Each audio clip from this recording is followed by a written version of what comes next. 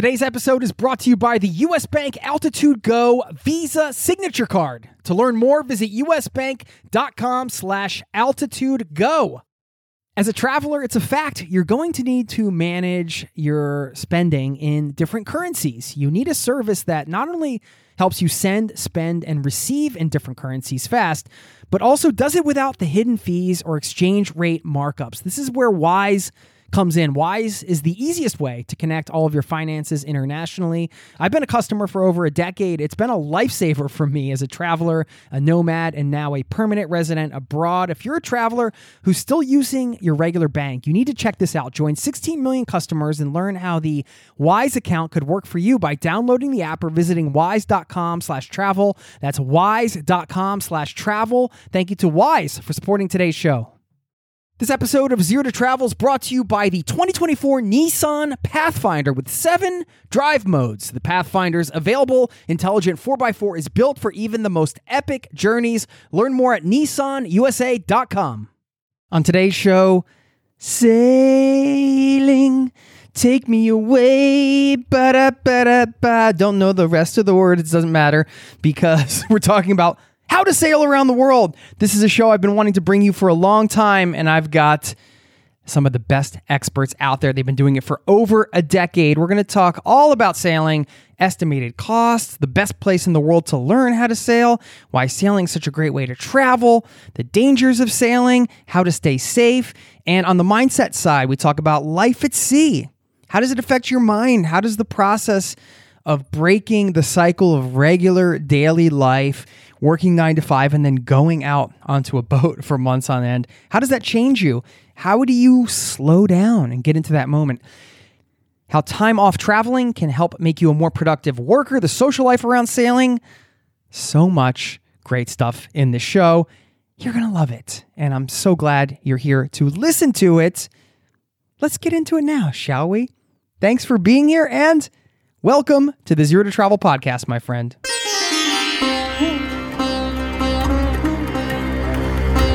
You're listening to the Zero to Travel podcast, where we explore exciting travel-based work, lifestyle, and business opportunities, helping you to achieve your wildest travel dreams.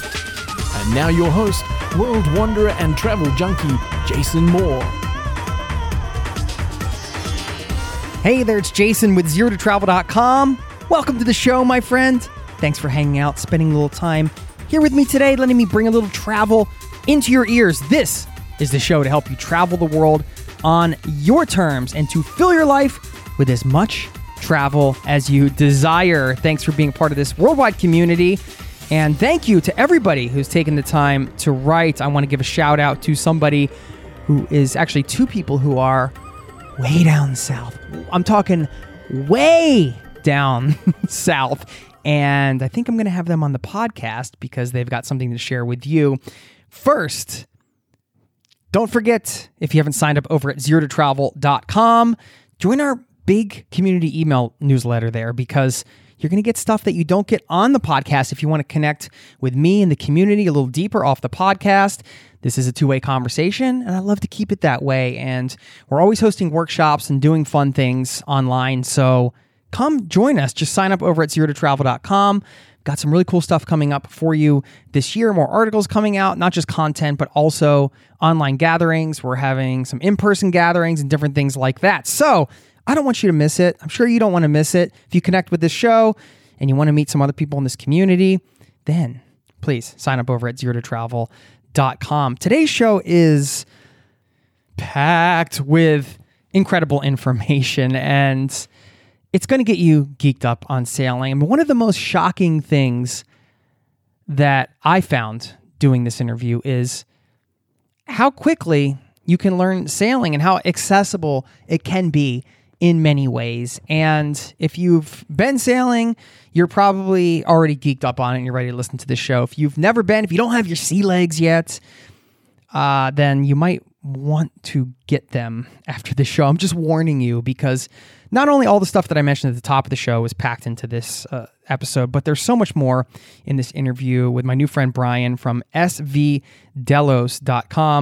They've been at this for over a decade, and he shares a ton of knowledge in this show, some great stories, tips, resources, all kinds of stuff. You're going to love it. And we're going to slip and slide into it in just a moment. First, I do want to give this shout out to Zach and Leah. They said, first of all, they wrote me an email. I said, first of all, we love your podcast, the way it flows, the topics you cover, and the incredible people you interview truly make our week every week. We've been listening for over 2 years now. You're one of the biggest reasons we quit our jobs, put everything in storage, and hit the road without looking back. Pause to say a quick thank you for the kind words there. And I'm glad that this podcast played some kind of part in helping you get out on the road. Anyway, they go on to say after traveling the 50 states, they set a new goal to travel to all 7 continents. This proves to be very difficult since Antarctica is extremely difficult to get to. To overcome this challenge, we applied for a science support contract to work at the bottom of the world. After a 3-month extensive interview process, we were accepted. In October, we made the long trek via New Zealand to McMurdo Station, Antarctica. We've enjoyed our time on this frozen continent. I've learned so much about ourselves, how pushing boundaries through travel changes lives, polar science, and what 6 months in isolation can do to the mind. Zero to Travel really ensured us that people are in fact traveling. It isn't crazy after all to stop everything and experience all this world has to offer. Thank you for your amazing podcast. Keep up the inspiring work. Zach and Leah, thank you. Thank you so much. And you know I love to share stories from the community because you guys are the reason I do this show, you guys and gals. So if you haven't checked in, you want to share your story, you can always shoot me an email, jason@zerototravel.com. I read all the emails, and I love to share the stories from the community because it's not just the guests I have on, but also you out there listening, changing your lives to accommodate more travel or fulfill some travel dreams, whether it's long-term travel, nomad life, or even just one trip. It doesn't matter. If travel's in your bones, if it feels like something you got to do, that's what we're here for. This is a community-powered show. So the more of these stories I can share, I know the more it spreads that ripples of goodness and good vibes, and we can all see, hey, I've never been to Antarctica. And now, Zach and Leah mentioned they wanted to share their experience with us on the podcast to talk about how to get down to Antarctica, different ways to get there. So, Zach and Leah, I'll be reaching out because I've never done an episode on that, and I'm sure there's people listening right now that are thinking, well, I'd like to go to Antarctica, but hey, isn't it expensive? How do you get down there? Well, hey, I'm going to see if Zach and Leah can bring us some hacks. So look out for my return email. Guys, I'll have you on the show as soon as you get out of Antarctica and back to a place where the internet is more stable. Now, I've also gotten a couple emails recently from some people requesting specific guests, and I love that. I add it right into my queue of people I want to reach out to. And you know, if you listen to the show, I like to have a real diverse, unique set of guests, not just the people making the podcast rounds or all the people that everybody know, but people that you maybe haven't heard from before. And anytime you can get a new guest or somebody interesting on my radar that can offer some value to our community here, I'm all about it. So if you have any recommendations or tips or anything like that, you can always shoot those in email as well. There we go. We're wrapping up this business now. We're going to slip and slide into this interview. You're going to love it. Sail away with us, my friends, and I will see you on the other side of this show.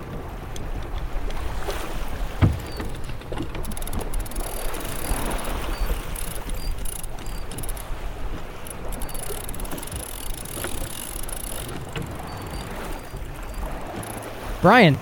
How are you? Hey, what's up, my man? How are you doing? Good, man. Good. Can you see me okay? Nice to see you. Yeah, and that's a cool T-shirt. Yeah, thank you. Who is my? It says ahoy, but the O is somebody's face. It's basically a crazy man. He was a friend that we met in the South Pacific. Nice. And he was a guy, one of the first things he told us is, I doubt very much that I will live to be 30 years old. Wow. And he was like a day trader, trading the commodities market in Chicago in his 20s. And he got tired of it. He bought like a really cheap sailboat, and he just took off on this hell-bent mission to sail around the world. And he did it in 2.5 years. And then after he was done, he tried to go back to normal life. It didn't really fit into it, and he ended up traveling to India, where he died of typhoid. Fortunately, so all of his friends got together and we funded a documentary about his travels and his life, and this is the shirt we got for that. Wow, so. What's that documentary called? We're recording, by the way. Great. I was afraid we would miss something, so I just hit record right away, and sure enough, the documentary is called Chasing Bubbles. It's actually on YouTube for free, I think. Okay, cool. Yeah, I'm going to check that out. I have so many questions. This is insane. But I guess we should do a little intro for you so everybody can learn a little bit about you. My guest today, who I'm chatting with right now, planned an 18-month sailing trip back in 2008 that somehow turned into 11 years of sailing around the world with stops in 6 continents and 45 countries, and they are still going, as far as I know. We'll find out how that happened and much more, and you can follow their adventures at SV as in Victor Delos, D-E-L-O-S, D-E-L-O-S, D-E-L-O-S. Yeah, I'm a podcaster. And they have a hugely popular YouTube channel if you want to hop on the boat with them and really see what the lifestyle's like. I encourage you to check it out. Brian Troutman, welcome to the Zero to Travel podcast, my friend. Thanks, man. Happy to be here. Awesome to have you here. Now, I was going to say the guy in the shirt reminds me of, and what was his name? Alex Ross. I was in Ushuaia once, down in the southern tip of South America, and I saw a guy sailing. And he looked just like he had like the beard and the salty, and I was just like, that guy's on a real adventure right now. Like I could just see he was in the thick of it. I'm so excited to talk to you because I don't know if you watch like football. Everybody can relate to kind of this analogy, but it's easy to be the armchair quarterback, right? You can be like, oh, that guy should have made the tackle or whatever, you know? And that was me for sailing up until like 2 weeks ago because I'd never done it before. But a buddy of mine texted me and he's like, hey, do you want to go sailing with me in the Oslo Fjord? I live in Norway. And I was like, yeah, I want to go sailing with you in the Oslo Fjord. So, because I'd never gone sailing before. And this is actually before you guys reached out. So, funny enough, I got the email from you guys, I think, like the day after or something. So it was just like a 2-hour trip and there was barely any wind or anything, but I got to like touch the lines and like wrap things and like move around the boat and get a feel for what sailing is all about. And man, I was pretty instantly hooked. I'm like, this is really cool. And of course there's the aspects of it being wind powered and it's just some of the stuff that goes along with it. I don't know, there's so much to it. So I'm really excited to chat with you. And I wanted to say first, congratulations on the birth of your daughter. Right? You just had a daughter? Thank you. Yeah, exactly. She's 5 weeks old. So that's my first disclaimer is if you hear a baby crying in the background, then that means mommy went to change her diaper or something. But yeah, she's doing well. She's healthy. Her name is Sierra because we wanted to name her something that sort of contrasted the high mountains to the ocean where we normally live. And it also is like, you know, part of the phonetic maritime alphabet, Sierra. And then I can call her like Sia or C, so she's already got all sorts of cool nicknames. So we're stoked. Yeah, we hope to get back to the boat. We're in Sweden right now. Karen was on board up until she was 7 months pregnant. And then we decided to head to Sweden for the birth. And we've been getting used to family life here for the past few months, and then we'll head back and begin sailing with our daughter on board. Well, shoot, if I knew you were in Sweden, we could have done this during the day a little bit earlier. It's not a problem, man. Not a problem at all. Darn, where in Sweden are you? I'm on a little island called Gotland, which is off the coast of Sweden. It's about a 3-hour ferry ride from Stockholm. Okay. And man, we could have done it in person. That would have been even better. Get a big excuse to go over there and visit you guys. It's a very cool place, though. It's like a age-old Viking city, big thick walls, and I like it. Karen's your wife, right? Yep. So, because I know your brother's girlfriend. Well, we can get into all this at some point, but maybe it was your wife talking because I understood what she was saying. Because I speak Norwegian, like to an extent, and I was like. And they always say, like, you can understand Swedish, too. And I'm like, oh, my God, I understand some of this.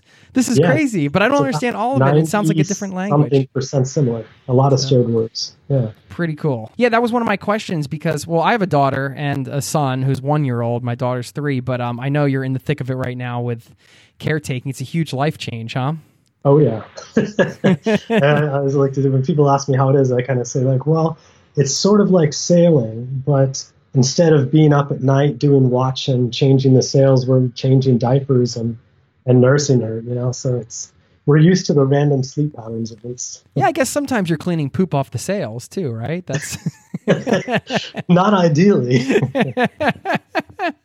Well, it has been known to happen. Yeah, I guess, that from that perspective, you're used to kind of being up at night at certain times and running that cycle. And I was going to ask you how that worked because, well, Sweden, I mean, incredible benefits, and you're married, so I assume that you were just able to go there and have the child without having to deal with like insurance issues and things like that, because you're from the States, right? Yeah, pretty much. When Karen got pregnant, we were sailing in the Caribbean, and we decided to stay on the boat for as long as we can because it is our permanent home. I mean, it's a home. We have nowhere else to live, really. And we were able to find doctors as we went through the islands. It was no problem. It was very reasonable cost to do all the ultrasounds and the checkups. The only real problem was when we got to the U.S. And we were not able to see a doctor, unfortunately. And we had already planned to go to Sweden because, like you said, it's excellent healthcare. It's free. They have a big support system in place, and it's a different methodology as well. And Karen has family here, and we had a place to live, and I love it here. So I basically just got a long stay visa. So normally, you get your 3 months. I was able to get 6 months by just telling them, hey, my wife is Swedish, and we're going to go to Sweden and have a baby. And they're like, okay, sweet. Yeah. Little ID card and everything.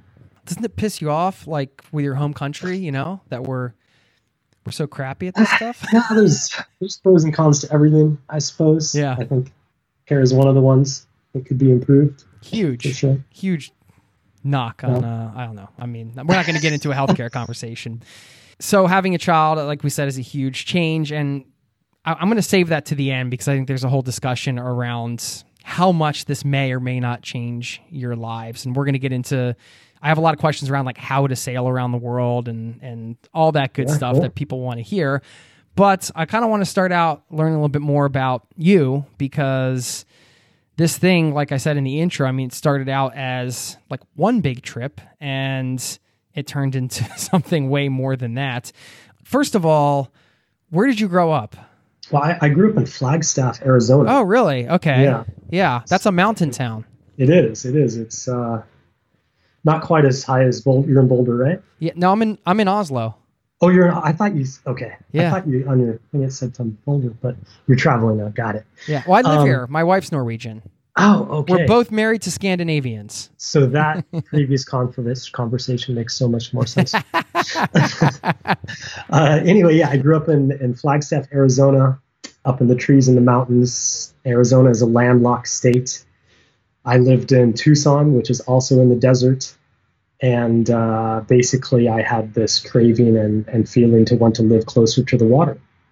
So I applied for a transfer for my job, which was actually working for the phone company. I was the guy that climbed telephone poles. I got a job up in Seattle. I said, sweet, Seattle is right on the water. Sounds like the place for me. Moved up there, got my degree in electrical engineering from University of Washington, went straight to work out of college to Microsoft, was climbing the corporate ladder. Yeah, I mean, in Microsoft, not that they're not huge now, but then it was even like yeah, huge, and it was like the epitome of, it was like a very prestigious thing at that time. And, my manager took me into his office one day and he's like, hey, Brian, he shut the door and it's like dim lighting and he gives me, a drink of whiskey because it's, cool to drink at work and everything. And he says, what do you want to do, Brian, when, where are you in 10 years from now? I'm like, well, I really don't know. I'm like, my mid-20s. I really haven't thought about that so much. He closes the door and he points to the org chart on the back of his door and he says, it starts at Bill Gates and it goes all the way down. There's hundreds of nodes. And he says, my goal is to someday be a node on this org chart. And I'm like, I don't know. I just thought to myself, I was like, man, if that's your goal in life is to be a node on somebody's org chart, then I'm sorry. Like, I basically put in my notice about 2 weeks later. Oh, really? That hit you the way the wrong way from his perspective. Yeah. The right way for yours. Motivational. It turned out to be detrimental to my I thought you were going to say he closed the door and was like, get out while you can, man. But anyway, myself and a couple of other guys from my team quit at the same time because they were also fed up. We started our own software consulting company. Basically reselling stuff to Microsoft, which was sort of a joke. But we ran that for a couple years, and when the economy crashed for the housing crisis in 2008, I said, hey, there's no more work to be done here. I've been wanting to take time off for a long time. I loved sailing. I had a smaller sailboat. And I said, I think I'm going to sell everything I own, house, car, TVs, possessions. I'm going to buy a sailboat and I'm going to leave and like clear my head. And I had enough money to do it for like 18 months. And that was the plan. I was thinking like, I wanted to travel, but I wanted to sail. And it turns out if you can sail your house around from country to country, you don't ever need to find accommodations, right? Exactly. And you get to keep all your toys with you, all your creature comforts, your books, your computers, and it's all there. And because everything is connected, so many countries are connected to the ocean, the world is literally like at your fingertips. And so we started sailing. My brother joined in Mexico a few months into the trip. We took off across the South Pacific. We ended up in really New Zealand. It was like 15 months later, something like that. And that's where I met my wife, Karen. She was actually going to school in Australia. Okay, so you met her on the original sort of trip that you planned. Okay, yeah. I met her and at a party, and I asked her to come sailing for the weekend. I was like, hey, I got a sailboat. Take me away. Exactly. all the cliches from all the songs, right? Exactly. And then she ended up missing her flight back, and it was awesome. And it was awesome, and it still is awesome. Now you guys have a child together. Yeah. But we were in the cycle of sailing, running out of money, doing odd jobs and odd work. My brother was managing a Mexican restaurant, and I was, we were living off my credit card, so I had to get a consulting job writing code again from Australia. And, we just kept on doing this thing: work, make money, sail, run out, work, make money, sail, run out. And eventually we started making these videos based on feedback from somebody who was reading our blog, because we did have a blog at that time. It was just pictures and stories for our friends and family. But this other sailor came up to us and was like, guys, the stuff that you're putting up is pretty cool. What would you think about documenting your lifestyle through videos instead of blogs? And we said, well, Google, here we come. How do I make a video? And we bought a cheap little camcorder, and we started making these like basically home movies, right? And people started watching them, and we started getting emails from people, and people were subscribing to the channel. And we were a little bit taken aback at first. We're like, well, why in the hell are people interested in this? Like, what's going on here? And then I read somewhere that you could make money on videos on YouTube. So I enabled monetization, and we made like $1. And I was thinking like, oh, wow, we've made $1. That's pretty great. Now maybe we can try and make $30. So we made a few more videos, and then we were making like $30 a month. And I was like, well, okay, if we can make $300, then we at least have enough to pay for our beer. So that was our goal. And that went on for a little while, and our audience was growing organically during that time. And then we got an email from one of the people watching our videos about a crowdfunding platform named Patreon. And are you familiar with that at all? Yeah. Okay, so you know what it is. It's basically like Kickstarter, but it's for ongoing projects. We created an account there. He said if we created an account, he would be the first person to sign up and pledge to us. And now that is actually what funds most of our travel sustainably. Yeah, that's crazy. I want to get into some of that, but I'm going to have to rewind, because after you decided you didn't want to be the node, you're like, right. The node with the Ghostbusters symbol. I'm just imagining crossing it out. At that point in the story, I always feel like a lot of people are like, well, then I took off to travel, but you took off and just started another company. Well, what kind of software were you building? Like, what was the actual product that you made? Well, it was to do with software development lifecycle stuff. So helping other people write code by managing work items. And it's really, after I did that, I decided I never again want to do something where I have to convince them that they need to buy whatever I'm working on. I want to do something that's fun and sells itself. Yeah, got it. Yeah. And you're doing that. Well, I basically I want to do something I love, and if I love to do it, then it doesn't matter. Like it's all good either way. Well, I think there's really something to that intention, right? Because that was a specific intention you have, and that's where you guys are at now. And I don't feel like you arrive in those places unless you really set an intention towards them. No, absolutely agree. Because if you set an intention towards something, then you are by default changing the energy and the aura around you that's going to attract more of what you want in your life, right? And so that's I think they made a movie about it called The Secret or something like that. Yeah, but that's kind of because it takes work too. You can't just think about it. But I mean, the way I see it is the intention kind of, it's that, but it's also, it informs your decisions along the way, right? You're like, oh, this particular business idea or this thing doesn't fit into the box of what I actually want, or it's not really a box, but it's not in the direction of what I want. So I'm just going to cast this one to the side. I mean, I feel like it makes decision making a lot easier when it comes to kind of figuring out your life on the road, because that's essentially what you guys were doing. And I think a lot of travelers can relate to that, whether you're sailing, backpacking, living in an RV, whatever. If you're working the odd jobs and you're trying to figure out like the next thing you're going to do to keep traveling, I think it's good to have an intention. And of course, the way you guys are doing it and sharing, I think it's, of course, inspiring other people, which is a beautiful thing. It also gives you a purpose as well. Right. And so like, how long can you stare at the ocean without? I the first 6 months out, I felt incredibly uncomfortable because my whole life was so structured up to that point. It was divided in 50-minute chunks. And then all of a sudden I had this entire day, entire weeks, entire months, and I felt guilty. I felt like, what should I be doing right now? And I busied myself doing a lot of things. It took me a while just to realize that it's okay to appreciate the time that you have and to enjoy it. And when I did come back to work after having those, almost 3 years off, I found that I was much more productive in a less amount of time, right? Because my head was clear.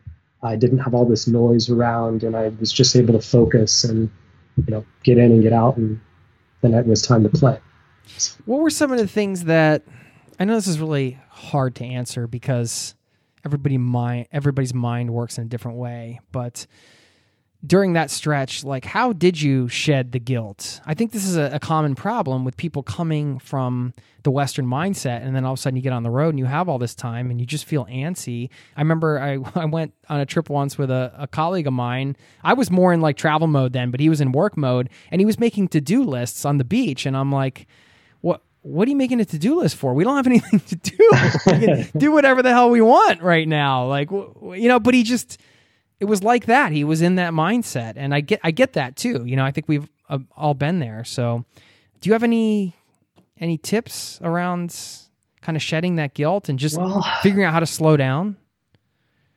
I don't know that my tips are very valid. I can only speak from my experience, but what I did, and basically this stems from owning a boat, which is a lot of work, is I poured myself into working on the boat and creating a lot of hobbies for myself. So, initially when all the boat work was done, like imagine, you clean your house and like now it's done, and then you go out and you go running or hiking. I would go scuba diving, and I would go like, snorkeling, and then I would go surfing, and then I would go paddleboarding, and then I would just do all of these things. And then it became to a point where I was like, well, now I'm just going to sit around and read. And that's maybe, I think, the best part about being at sea, is because you're actually forced to do nothing, because you're on a boat in the middle of the ocean. Land is 1,000 miles away. There's no internet. There's no connectivity. The only people that you can talk to are those that are with you, your crew. And now I can sit for hours and, stare at a cloud, start on the horizon, and then rise over the horizon and pass over my head, or just look at the waves, or listen to music for a bit and then read a bit, and and be relaxed and not feel guilty. Yeah, it's great.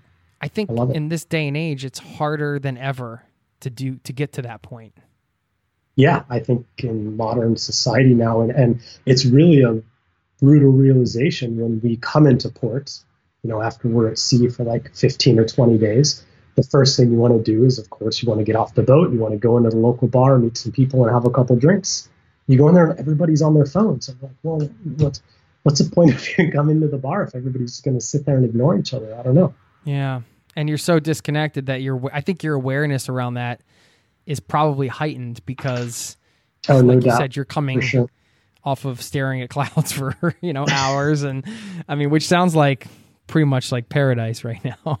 It's pretty good. I highly recommend it. Yeah.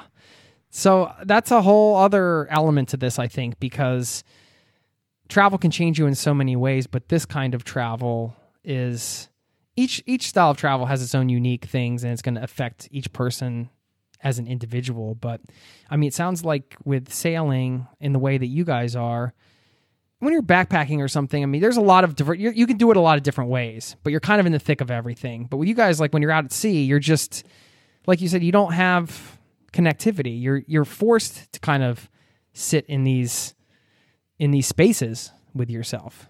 Yeah. And you're totally self-sufficient as well. So, we're responsible for making our own water on board with the desalination plant. We make our own electricity with solar and wind. We have enough food and provisions. We're fishing, of course. We have food for 3 to 6 months. So it's nice to know that you can be situated somewhere and survive for a long time. That gives you, it gives you a good amount of peace, I think. You could end up anywhere and be okay, right? Doesn't matter. I'm sure in the beginning it gave you some stress, or maybe not, but just, what's going to break? Is this going to work? What if the water thing breaks? I mean, what do you do? Well, you fix it or you don't.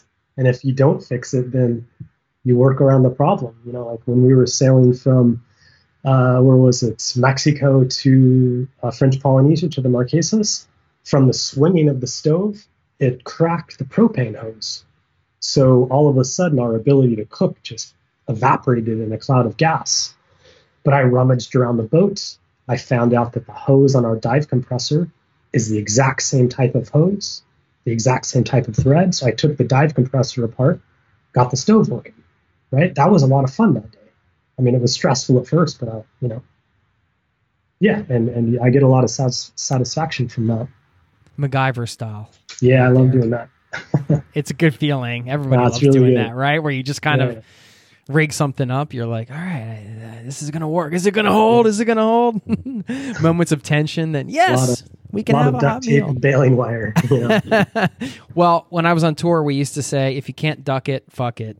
That was our sort of ongoing saying. You need duct tape for everything. There's also one more thing. Is one time in the South Pacific, we had a pretty big, like our water maker sprung a leak, and it sprayed the water right into all of our battery chargers. So we had like the water maker broken, and then we had no electricity for a while. We had a dark boat, and it was one of the most amazing times because we would naturally live with the sunrise and the sunset. To get water, we would go to shore on some island and end up meeting some local crazy native guy in a hut that we wouldn't have normally met if we weren't on this mission to get water. And we turned it into, it could have easily ended the trip for that season, but it turned out to be like one of the things that I look back on the most fondly. Is this seasonal for you guys? Do you guys do this 365 days a year? Obviously, you're stopping on land and staying in places and things like that. You're not on the boat all the time, but do you go back to Sweden? We're on the boat all the time. Oh, you are? You are in the boat all the time? Yeah. I mean, the only reason we're here is for the baby. Right. Okay. But I mean, it is seasonal in the sense that we like to avoid cyclones and hurricanes. And so, yeah. So we know where it's no surprise what the hurricane season is in the Caribbean. It's no surprise where it is in the South Pacific, the Indian Ocean. So we'll make our long-term planning around being out of these areas when there is the hurricane season. And we can move north or south because the seasons, the different hemispheres have different seasons. So if it's turning into a cyclone season up north, we can sail south and be in winter again. You moved to Seattle to be near the water, but there are a lot of water sports and there's a lot of ways to travel. I mean, you didn't have to go sailing. Why sailing? I think a lot of it had to do with the self-sufficiency of sailing.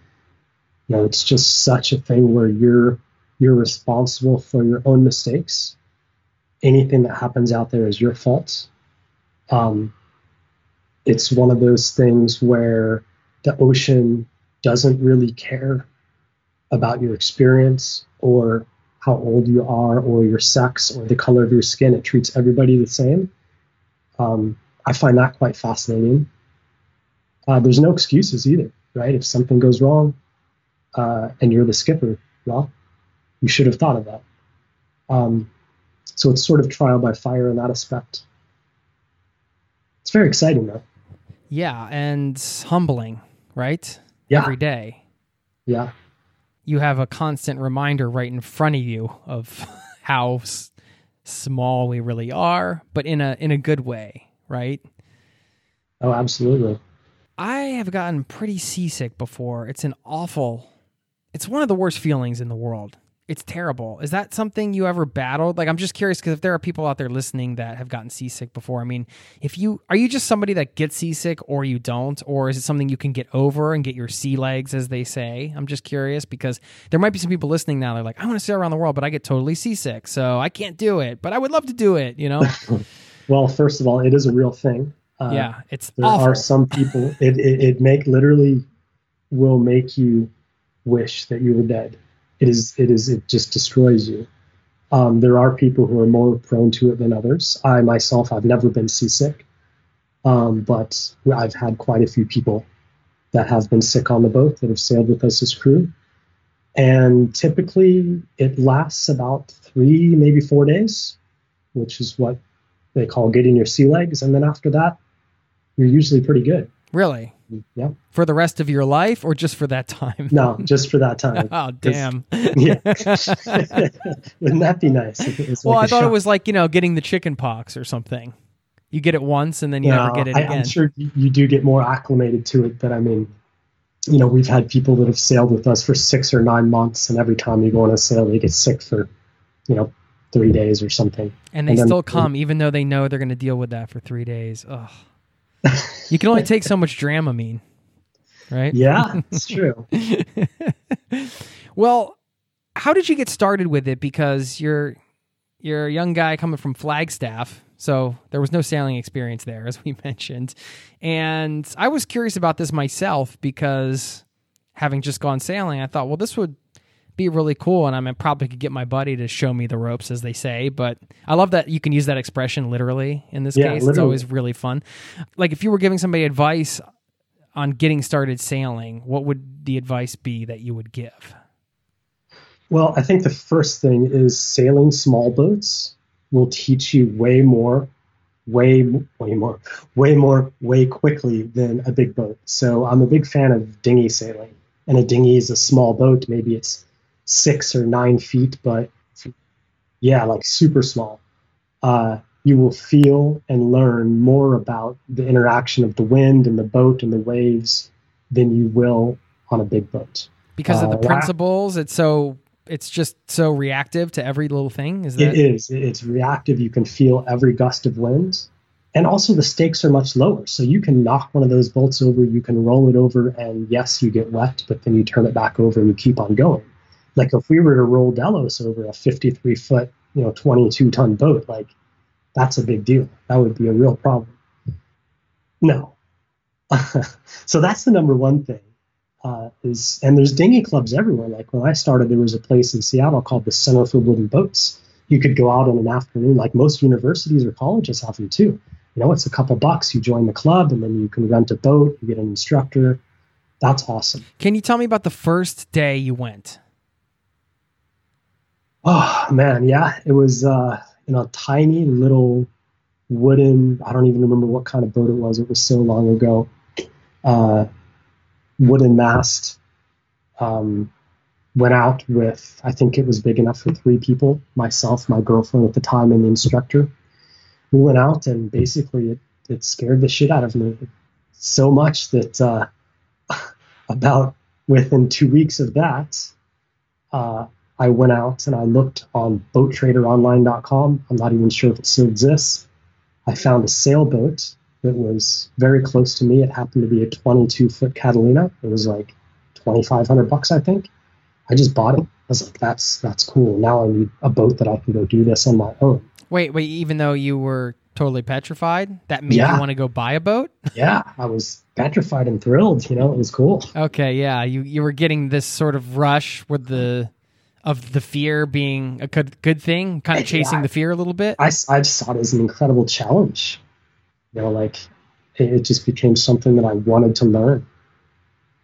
wanted to learn really badly. And I did all sorts of stupid things in that boat. Like I ran it aground, I got the keel stuck on things, I'd run it into mud banks, like it drifted away at night because I didn't set the anchor properly. But that's exactly the kind of mistakes you want to make in a $2,500 boat, right? Not a much more expensive. Right. livable. I mean, unless you set the anchor improperly and, a cargo ship runs you over in the middle of the night or something. Yeah, which you generally try to avoid. You made those mistakes, but they weren't life-threatening, it sounds like. No, they were just like the sheriff would call you in the morning and be like, "Sir, do you know where your boat is?" I'm like, "Yeah, it's anchored out in the bay there." And he's like, "No, sir, your boat is a navigational hazard." What the heck is a navigational hazard? He said, "Well, it's floating in the middle of Lake Washington. You need to go get it." Like, oh, geez. It's floated away. That's great. So you learn from that sort of stuff. Right? Yeah. Any new venture, you're going to have your mishaps. And I mean, even with all the experience, I'm sure it sounds like you still have your mishaps along the way. That's just part of adventuring. Part of Yeah. Yep. So how long, we're getting into the how to sail around the world segment, if you want to call it that, because I have a lot of sort of logistical questions around this. How long do you think it takes somebody to learn how to sail? And I know it's like amount of hours and time on the water and everything like that, but if like kind of a rough estimate on what you think it would take for somebody to learn how to sail well enough that they could take a trip, like a far trip, not just not like not go around the world. All right, I can go around the world now, but maybe sail from, I don't know, to the San Juan Islands from Seattle or something like that. Oh man, I think you're probably talking like days. Oh, really? Yeah. Like you can go to the Caribbean, you can get a ASA sailing course that'll qualify you to charter your own boat in like Really? a week or something like that. Yeah. They teach you everything in a week, and then they'll give you a boat and just let you take it? Yeah. No you get kidding. a written test. You get How much is something like that? Is that kind of... All right, here's a question, because I know in diving, for example, one of the cheapest places to do it is in Honduras, and a lot of people go there so they can get certified, and there's a good diving there, apparently, stuff like that. Is there a place like that for sailing where it's cheap and beautiful here, and you can go do it in a week? All right, give it to us. Grenada. Okay, Grenada. That's the spot? It's a great spot. Beautiful. You can sail from Grenada up into the Grenadines, Tobago Keys. Fantastic sailing, always windy, beautiful anchorages, nice beaches. I think there's like, for a 7-day course, it's like $3,500. Keep in mind, this is including your accommodation and your food. So it's including room and board as well, right, on the boat. And you get some kind of certification that's internationally recognized. Is that? Yeah. So, there's two kinds. There's the ASA courses, which is the American Sailing Association, and then there's the Royal Yacht Master stuff. And the Royal Yacht Master is more for, if you're gonna become a delivery skipper, or you want to be trusted with other people's boats, or you want it for insurance to cross an ocean. But if you want to go charter in the Caribbean, the ASA courses are great. It's great. Yeah, they totally accept that. LTD Sailing is a great one. They're our friends in Grenada, run by Chris and Crystal. Yeah, it's called Living the Dream Sailing, LTD. Okay, that's cool. All right, so you go down there, you spend $3,500 in a week, and then you can get this ASA certification. And how long is that good for? I believe it's a lifetime. I really don't know, but I've never heard of any expiration on it. But you don't need to have something like that to sail around the world, or do you? I don't know how any of that works. Do you need like a driver's license? I'm using air quotes. The answer is it depends on where you're from. Okay. So as That's a U.S. weird. citizen with a U.S. flag boat, there's nothing required. Okay. So I just basically hopped on and left. That just seems crazy. That seems crazy that there's no sort of international kind of rule, right? And the most interesting thing is that, so I'm a U.S. citizen, U.S. flag boat, can pretty much do whatever the hell I want. If I was South African or lived in Australia or New Zealand, then you would have to have a license that they approve of before they'll let you off of coastal waters. So basically, if any other nationalities see an American boat coming towards them, they're like, "Get out of the way!" Depends, maybe. But the other interesting thing is, as a U.S. flag boat, no foreign country can enforce their rules on you. And so we can, I can't sail into South Africa, and they can't prevent me from leaving because I don't have a sailing license, right, because they have no control over me or my boat. Right. If that makes sense. Okay. So it's the Wild West out there. Interesting. All right. So that what I say would be the ultimate hack. If you want to learn fast, you go and just do it for a week straight and just freaking learn it. Don't I mean, I guess if you live near the water, you could take lessons and just kind of do it in your free time, which is something I could do here, being based in Oslo. Yeah, absolutely. Yep. But going to Grenada and doing it in a week sounds more fun. So then you can take a boat and we'll use that as an example. I know there's a lot of places around the world, but to charter a boat and to rent a boat for, I don't know, a week and go sailing or whatever, what does it typically cost? Oh man, I don't have an answer to that. I do know that, these boats have 3 or 4 cabins, right? And each cabin can fit 2 people. Oh, okay. So that's why it's such a popular thing, because, let's say it's I don't know, $5 or $6 grand for the week or whatever. You split that up for, between 6 or 8 people or something. Yeah. And it becomes very reasonable. And you got your place to stay, and then you got all your food just by throwing in your fishing line, I guess. Exactly. And then you cruise around from cool spot to cool spot, and there you go. Dude, bring your boat to Oslo sometime, please. I want to come on and do another one of these on the boat. All right.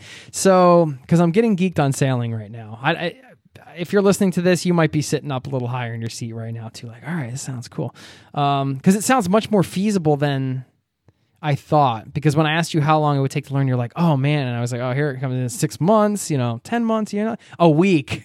Okay. Yeah, well, I mean, that's of course, this is sailing in the Caribbean. You wouldn't want to go sail around the Cape of Good Hope in South Africa with a week experience. That would be a terrible idea. Foolish. That being said, my friend Alex, I was talking about on Bubbles and his crazy boat. I don't think he did anything. I think he just bought the boat and then just took off. That's nuts. Yeah, it's nuts. So, all right, well, let's talk about it from a planning perspective then, because let's say you're that person that's just starting out and you have a little bit of experience. Sounds like the Caribbean's a nice area to get your feet wet, so to speak. How would you plan a trip around the world? If you were talking to somebody, all right, you're talking to me. This is me. All right, let's say I'm going to go to Grenada. I'm going to spend a week and I'm going to learn how to do this. Now, I have this dream. I want to sail around the world like you guys are. What are the next steps? Should I get a certain amount of experience in one area? Is there a way to plan where you can kind of always stay in these mellow areas and ramp up experience? And how much experience do you think you need until you go to more difficult areas? I don't even know where the more difficult areas are. This is a multi-layered question, which is terrible because you're not supposed to ask these, but I'm doing it anyway. I think I can take it. Well, the interesting thing is there's no right or wrong answer to that. It depends on how you feel, the capabilities of you, your boat, and your crew. There are definitely more dangerous areas to sail, but there's also predefined routes. And, the most popular route for getting around the world is called the Coconut Milk Run. Coconut Milk Run? The Coconut Milk Run, because it's just a cool you never name. sail further north to where the coconuts stop growing. You never sail further south to where the coconuts stop growing. You stick to the middle. You keep the wind behind you. You keep the currents behind you, and you just go west, right? And that's the easy way to get around the world. There's actually a book called World Cruising Routes, written by Jimmy Cornell, and in there, or is it Nigel Calder? Now I can't remember. Well, I know the title is World Cruising Routes. It basically lists every route in the world, the best season to go, to have the most optimal wind and currents with you, waypoints you should go to along the way. It's like a traveling guide for a road trip, except it's on the ocean, right? And there's no rest stops. So you really just try to keep the wind behind you, because that's the most comfortable, easiest way to sail. And I really don't think it's that difficult. Of course, there's things that you should be aware of, that you need to watch out for and be alert for. But if you plan your weather, which is now possible because weather forecasting is extremely good. So anybody who just happens to run into a storm randomly means they probably weren't paying attention to the weather, right? That's, you can get 3 and 5 day forecasts. And if you time your sailing with the seasons, then the chances of you being in a revolving tropical storm like a cyclone or a hurricane are like minimal. Yeah. Um, Do you have an engine where you can get out if, say, like a storm all of a sudden? we do have an engine. She's diesel powered, 68 horsepower. So it's a low horsepower, but it's very high torque, incredibly fuel efficient. And she gives us a range of about 1,000 nautical miles. It's like 1,800 kilometers, I think. Okay. Something like that. I didn't think horses could run that fast on water. 6 I think knots. it's So. funny that we still use horsepower. It's like- Yeah. Horsepower, and we use knots and feet in boats. Yeah, got it. Horsepower is the best metric out there, though. Yeah, right. You know? 68 horses pulling through the water. Wow, 68 horses pulling you through the water on your chariot. I think I missed a bunch of layers to your question. I'm sorry. No, that was good. Because I was going to ask you for resources, and of course, you gave us some great ones, and I like the idea of the coconut milk run. I'm going to look that up, and this World Cruising there's Route actually sounds like a good on resource. if you go to if you just type into Google like SV Delos required reading, and on our website there's a section called practical sailing books, and just about every book that I've talked to you about is a link on there where you could buy it on Amazon or whatever. But there's guides, there's handbooks on telling you. Another great book, if you want to start somewhere, is called The Complete Sailor. That one teaches you the basics of the basics, starting from knots and how to trim your sails, because that stuff can be quite technical, right? Like how to get the most out of your boat. Yeah. How long did it take you to get comfortable where you weren't nervous going out on the water? Never. I'm still nervous every Really? time. Yeah. Every passage we leave on, I still get a little bit of butterflies in my stomach. It's not something to take lightly, for sure. It's No, and I'm not really scared of the ocean, but I'm very respectful because I've seen the power that the ocean can have. And I think if you stop being, at least having that respect, then you're getting sort of cocky, and that's when we're going to get knocked around. How does it work when you want to visit a place and you're getting into port? Do you have to call ahead and reserve a parking space? You're going to popular ports. How does that all work? Well, it also depends on countries. Some countries are super easy. Some are not. Coming into Australia, you need to do an advance notice of arrival. So you need to tell them at least 3 days before you're going to get there, which means if you have a satellite phone, you email them. You email the government when you're at sea with your passport details and all that. Some countries like the US, you just basically rock up. Most countries are like that. Brazil, South Africa, all through the Caribbean. And you never go through immigration or anything? No, you do. You do exactly the same thing that you do when you arrive from the plane. You still clear immigration. You still clear customs. Sometimes there's an additional step of quarantine or health control. The difference is it's not organized for you. So you have to go find the office. You have to look up the rules in advance.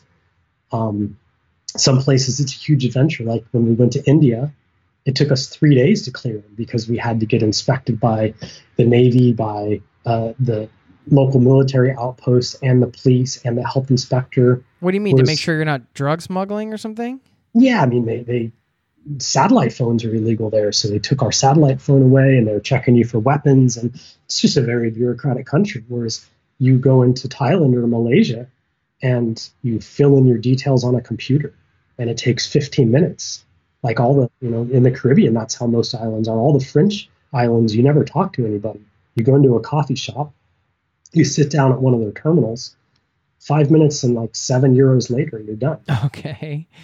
And you just park your boat in this area and leave it there, and you have to pay a fee? Is that how that works? We try not to go into marinas because marinas are expensive, and we like to live out on the hook, as we call it, out on the anchor. So we always try and find an anchorage that's comfortable and protected where we can swim, where we can take the dinghy and explore. If you get into a marina that you're at the dock and you're plugged into power, and it's convenient, and we do it sometimes if we have to do a lot of shopping or if we're picking people up. But I'd say more than 90% of the time we just drop the anchor somewhere. You boondock. Yeah, pretty much. That's the RV term, common, but you're doing it with common practice. What did you call it? What's the sailing term? It's living on the hook, setting the hook. Living on the hook. Okay, so you just have to park close enough, obviously in a place where the boat is sheltered and safe, but also so you can swim in or take a dinghy. Do you have a dinghy with you? Is that? Yeah. I mean, we have a dinghy. It's pretty badass, actually. It's got a 25 horsepower engine on it. We can wakeboard and pull tubes around with it. Some people have smaller ones, but the dinghy is your car when you're cruising. And so you don't want to be not able to go to land or go shopping because the wind is blowing 20 knots. You want to be able to get there. And so we invested in a good dinghy, and it's well worth it. Okay. And then you just park that thing you pull up on the beach and just I'm just going to leave my dinghy here and go and land. Depends. In really? Some places we do that. In some places there's a little dock, restaurants and bars love sailors because they they get like business. to drink and they get business. So in the Caribbean, they often have docks where you can pull up and you can lock your dinghy up, or you can take your chances and leave it. Some places it's totally safe to leave your dinghy. Nobody would ever mess with it. In some places you give a kid $1 to watch it for the day. Okay. All over the place. Yeah, I was going to ask you about safety because if you're coming on land and you're just leaving your boat somewhere, is that dangerous? There must be sometimes when you guys spend nights in hotels on land because you want to hang out and do different things. Yeah, very rarely. Really? Okay. Yeah, very rarely. Always living off the hook or on the hook? Always living on the hook. On the hook. Yeah, not off the hook. And off the hook. Off the hook in the clubs, on the hook at the... No. It is similar to if you were to go into a city, you wouldn't park your car in a terrible neighborhood where you'd be afraid to leave it for fear that it would be broken into and stolen. Right, but that I can kind of look around and make a judgment call, but you're just looking at the ocean, right? You can get a vibe for a place pretty quickly by the way people are looking at you when you come in, if there's other boats around, what you've heard about the place, where you are. Places get a reputation. I'm sure there's a lot of chatter amongst the sailors, like where to go, where not to go. Hugely. And there's Facebook groups, there's message boards, there's informal messages sent by email. We've been boarded 3 times at night, which is basically like a home invasion. Really? Once in 3 the Solomon times? Islands. Quite a lot. Over the course of 10 years. All right, let's hear it. What happened? And I got robbed more in my office in Seattle in 3 years. Really? Yeah, crazy. But yeah, first time in Solomon's, we were sitting there. I woke up 3:34 in the morning, see somebody outside on the deck of the boat trying to pull open our lockers and steal a bunch of dive gear. I woke up, yelled at the guy, and they, of course, had taken their small boat from land, which was just a little canoe, oared boat. The boat next to us actually saw it happen. They were a bigger boat and were doing night watches. And so they jumped into their dinghy. They chased these guys down, ended up beating them up pretty badly, and then getting all of our gear back. And we had been warned in that place, though, is the thing. We had been told that we should be doing night watches. And we had never had any problems. We had always left all of our doors and windows open because we didn't believe, this is the islands. What's going to happen here? Well, this port had a reputation. We didn't listen to it. We got robbed that night. It also happened to us in Indonesia. Sort of the same situation. Although we didn't really have any information about that part. But when we went in there, we just felt a bad vibe. We didn't feel really comfortable about it. We wanted to leave, but we were expecting another crew to come in from the air via flight. And so we had to wait that night. And it always happens on the second night, because the first night, you roll in, you get scoped out by people. They watch you the next day. They see how many people are on the boat.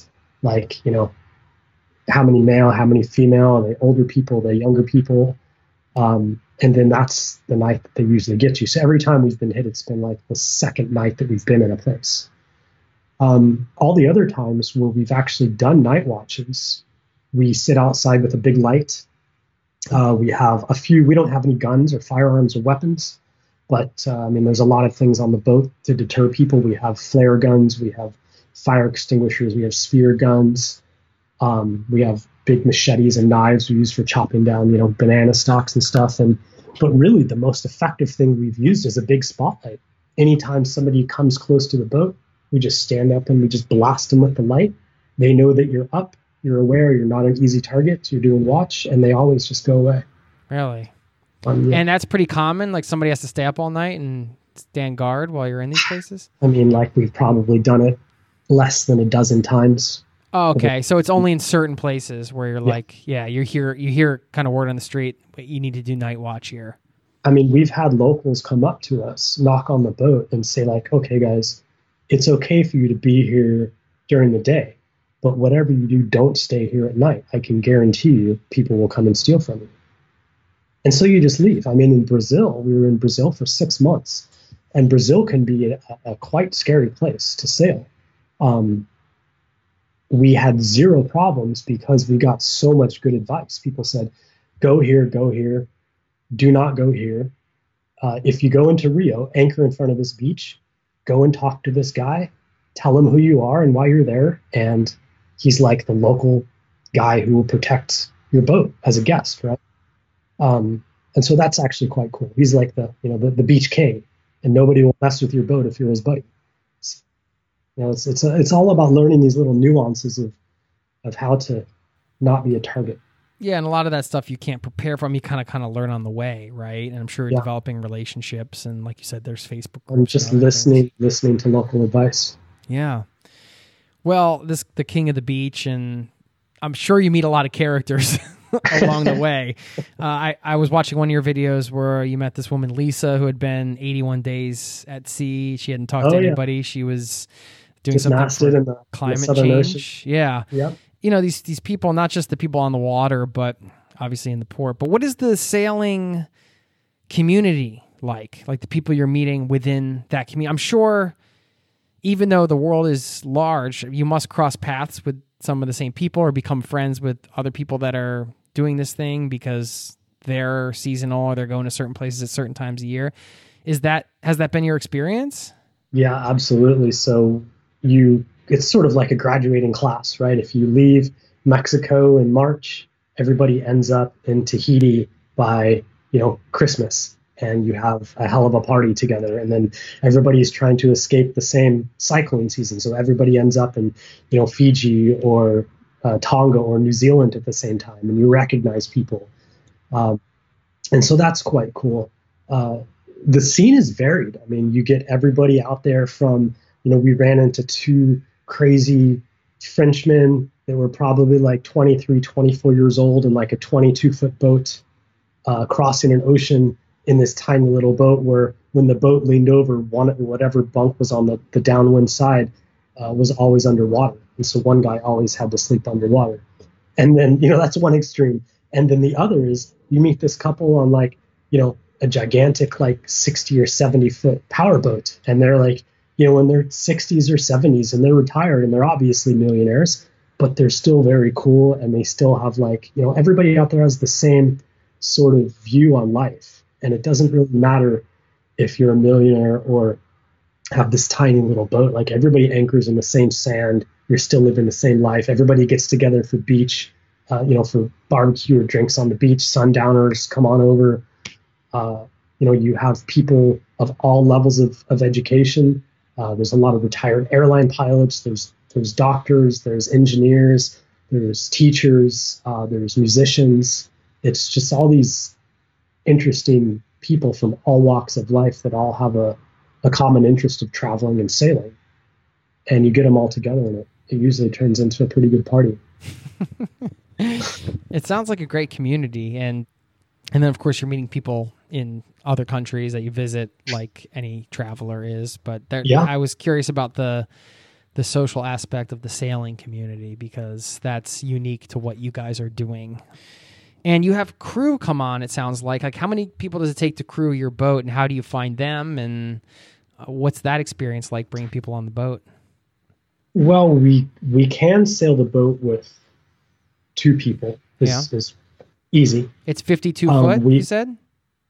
53 feet. Okay. So pretty close, but the deal is when you're doing long sails, the reason why having more people is good is twofold. The first thing is sleep. So, when you're out sailing, there's no place to stop.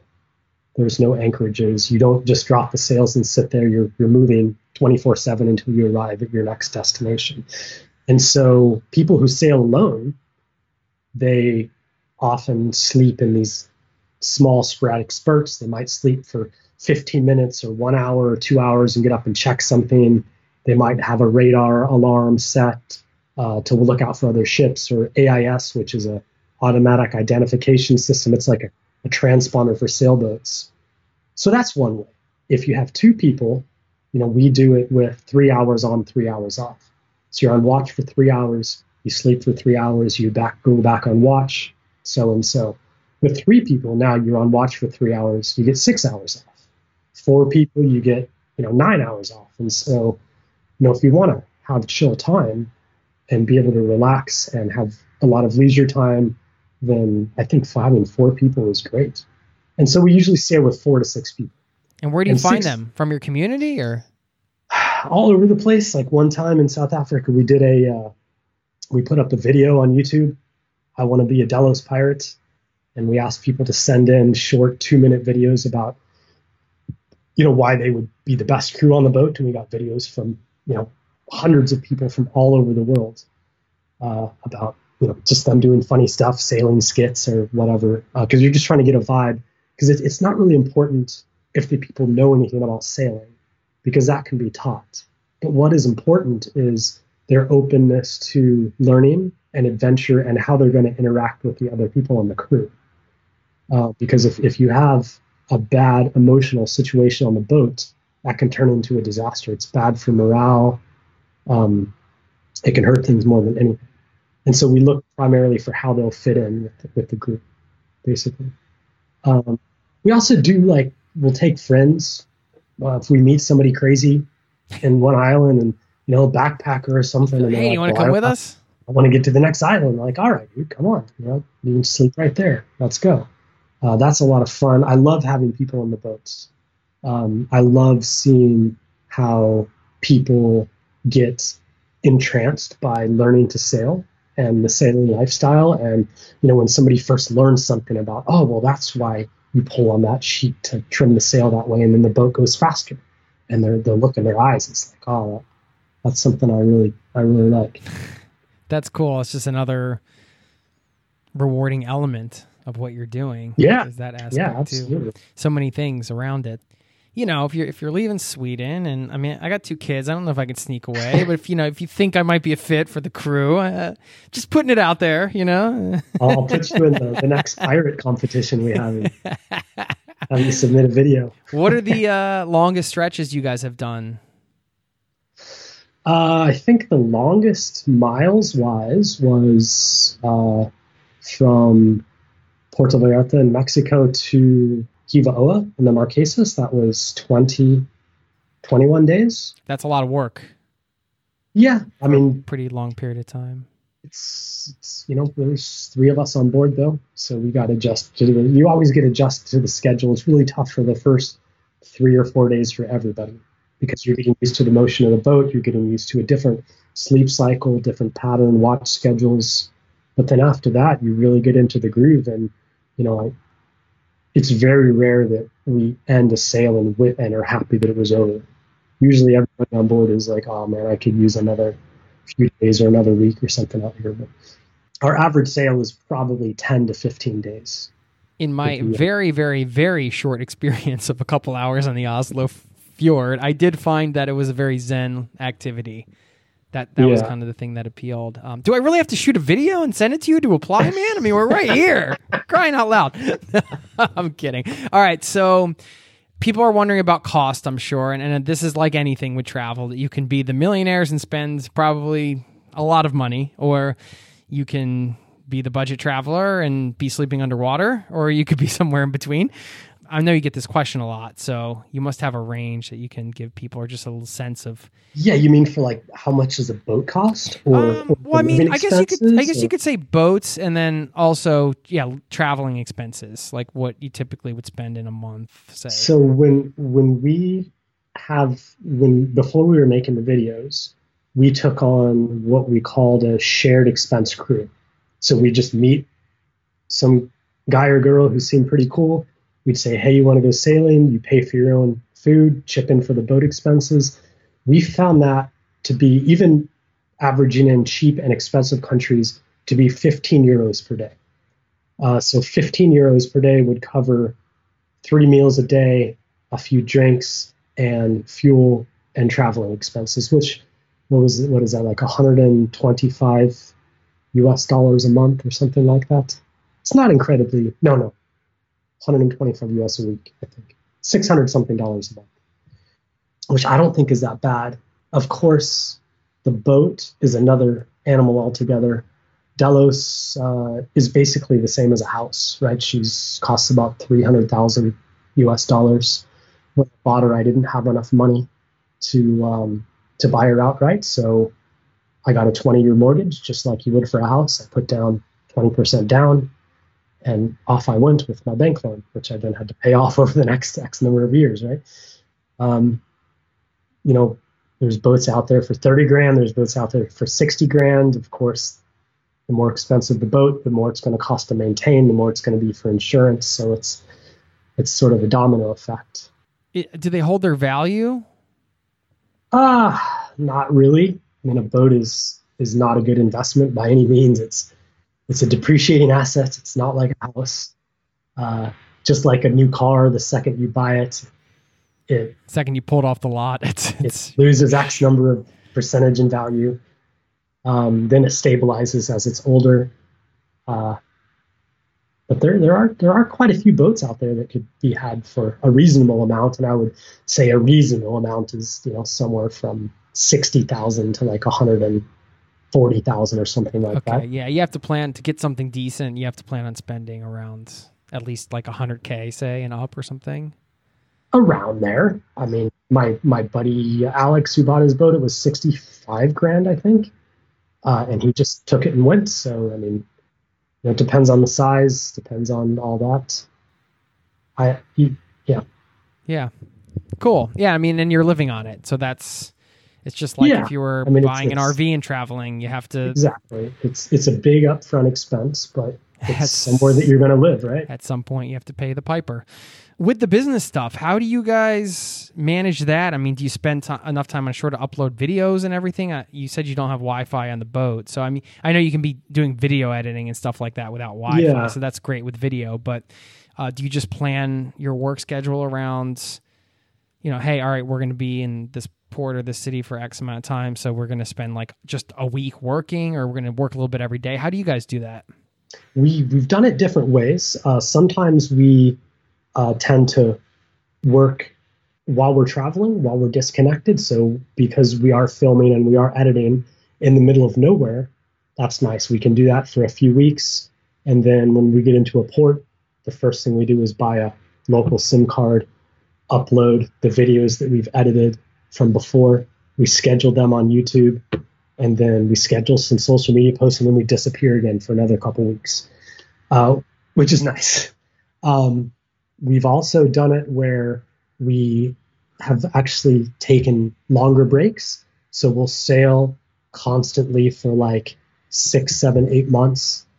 And then we'll take like 3 or 4 months off, and we'll just sit there. Like we did that in Antigua this year because we were feeling like we were moving a lot, and we wanted to find some place that had a little bit of familiarity, where we knew the layout and the people.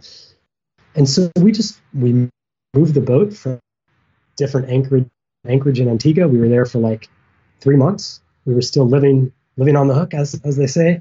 But we always had internet there. We always had connectivity, and we got a lot of work done, and then we went and disappeared for a couple months after that. Right. Yeah. And I find that the longer people stay on the road, of course, eventually there's an urge to set up shop somewhere for a little while, even if it's just for a couple months. I mean, this is circling back to kind of the beginning of the conversation. You have a child now. It changes things as much as you want it to, I suppose. But I mean, even if there's things you don't want it to, if you still want to get sleep, well, you're not going to get it when you're a crying baby. So certain things it's a change. But I'm just wondering, for you guys, what does that mean for you? Are you just not thinking about it now, processing it? Are you just going to keep kind of doing the same thing? You're going to change how you structure it? What are you guys thinking right now? And we won't hold you to this. I mean, we're talking. You're 5 weeks into being a dad, so I'm happy to talk about it because I think it helps. It helps me sort through my thoughts as well. But the last time that we didn't sail a lot and we took a trip off the boat, this was a little over a year ago, to visit our family. We took like 3 months off. We really missed it. And so this time we're going to, after we get back, we're going to probably say, well, if we feel like we need to stay somewhere, instead of getting off the boat, we'll just hang out wherever we are and just chill for a while and take that time as downtime to, regroup, recuperate, do work before sailing off again, which I think actually works pretty well for us. We've met a lot of families raising kids on board. They often turn out to be these extremely well-rounded, developed little humans because they're, immersed in all of this culture and this geography lessons and, the ocean being around them. And when they do, because eventually they all re-enter the educational system at one point, they often end up a few grades ahead of their peer age group. And that involves, of course, good homeschooling, but there's a lot of materials and curriculum and stuff available for that. There's whole books written on the subject, actually, about homeschooling kids on a boat. So that's kind of what we're thinking we're going to do. Might change our mind, but we're just going to go sailing as a family, take it as it comes, have no expectations, and just try and enjoy our time, enjoy our lives. Hopefully she doesn't get seasick. I don't know what it's like for a baby to get seasick. Hopefully she likes the water. Daddy, why do you live on this stupid boat all the time? I can't stand the water. You'll have to cross that bridge when you come to it, I suppose. Yeah, I suppose. No, I just remember when my daughter was born, just having this primal urge to protect her against all things. It was just so strong. I feel that. Yeah, and you just it was almost like for a couple days I was like, am I ever going to go anywhere or do anything again? Or am I just going to hold her and be in my apartment? Never, nothing could happen to this girl. But of course you get over that. I think it's natural for parents to want to protect their kids. Yeah, that's a good point because Karen and I have actually been talking about in the upcoming season, there are some potentially dangerous spots. Yeah. It could be sketchy. It makes you reconsider, you might do those without thinking, but... Well, and now we're thinking I'm on the boat. There's villages, there's towns, there's airports. If it's going to be a particularly dangerous stretch, we'll just drop you off at a spa. You can spend 2 days there. You'll fly to the next town and I'll sail the boat there and meet you, right? I mean... Right. And she's probably option, right? now we're talking. That's great. Yeah, I mean, certainly there are solutions around that, like you said. But it is definitely, there's definitely places that I wouldn't sail with a baby on board. And there are ways that I've traveled in the past that I wouldn't be traveling with my kids right now. Yeah, it's one thing to assume risk on behalf of yourself, but I think another thing to put somebody who's pure innocence under a risk they necessarily haven't signed up for themselves. That's it. What are you most proud of? Wow. Excellent question. At the moment, my daughter. Yeah, I was going to say besides that, because I know that's a big thing. I'm proud that we've been able to do this project the way that we've wanted to without bowing down to a lot of the normal corporate pressures that would come along with that. We've been able to fund it via crowdfunding by the people who watch the videos. And so we've actually been approached by a few networks that say, oh man, like I'd love to turn your YouTube videos into a network show, for Travel Channel or Discovery or whatever. And you start this, okay, that sounds interesting. Like it could be a cool project to work on. And then the next kind of conversation goes something like, but what we'd really like to emphasize is the foodie and the travel concept. And we want to tone down the sailing. You'll still get there by sailboat and it'll be very cool, but you're going to go into these villages and we're going to film you like tasting. We're going to have all these restaurant tours set up. And I'm like, you know what, man, that doesn't sound interesting at all to me. And luckily we've been able to manage to find a way to do the project without having to change what we want to do and still make a living. So that's definitely what I'm very proud of. Good for you guys to stand with your values around that, because a lot of travelers would jump at the chance to host a travel show on the Travel Channel or something. Right. Like that. It's a great thing, but I think I didn't start sailing for the money. Right. And if I was in it for the money, I would have stayed in software development, because there's a lot more money in software development than sailing around the world, right? So to me, it's about preserving a lifestyle. It's a lifestyle business. It turns out when you stay with something that you enjoy, you can find a way to make a living at it, I feel. No, absolutely. Absolutely. And that's inspiring on many levels. And everything you guys are doing is, I'm a fan. So, thank you for taking the time to come on and share your story. And my last question is this: do you ever get tired of seafood? Yes. There are some times when I crave a cheeseburger like you wouldn't imagine, or even a tomato or a freaking avocado. You know what it's like to go without an avocado for like 3 or 4 months? It's terrible. Yeah, it's like you get into port and you're like, give me the cheeseburger with avocado. Just give me just take the tomato and just what I want. I'm just gonna chow it down. Yeah. I appreciate your time, and congratulations once again, Brian, on Sierra and everything you guys have going on. And let me know if you come through Norway. I'm over here, not too far from you guys. It'd be great to meet up in person at some point. We can do a part 2 on the boat. Definitely. Well, thanks for your time, man. Okay. All right, cheers. Take care. Bye.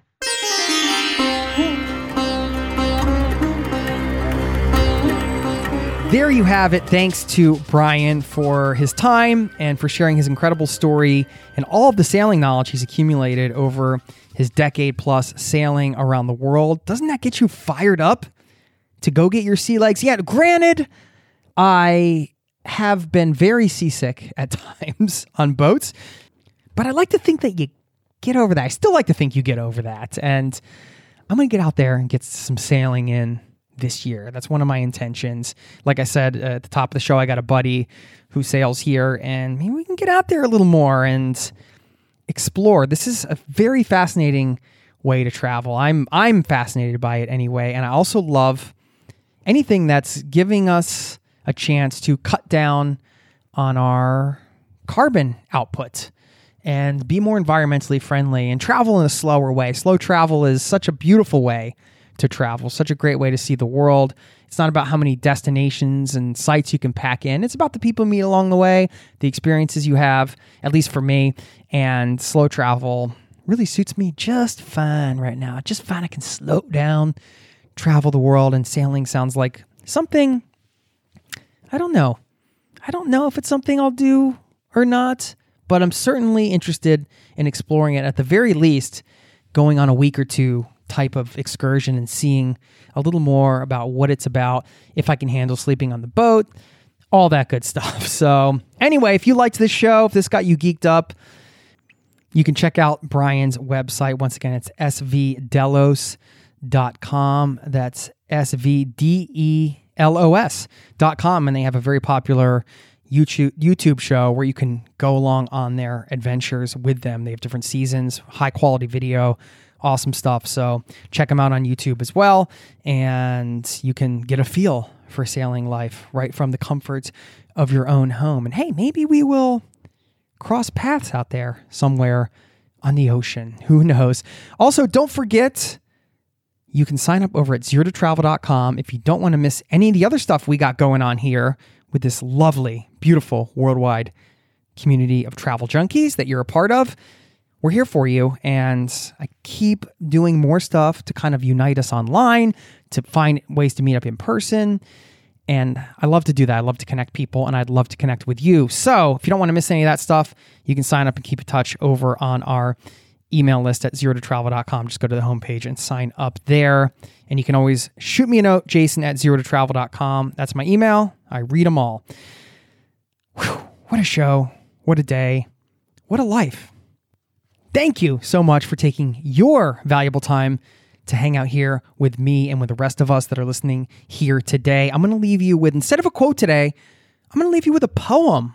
Why not? Rock out a poem, right? This one's from Dorothy Allen. It's a poem called Sailing. Swiftly cutting through the water, falling spray on either side, coyly dipping, rising, skipping, borne along by wind and tide. Merrily my boat doth glide. Thanks again. I'll see you next time. Cheers. This podcast has been brought to you by zerototravel.com. Ideas and advice to make your travel dreams a reality.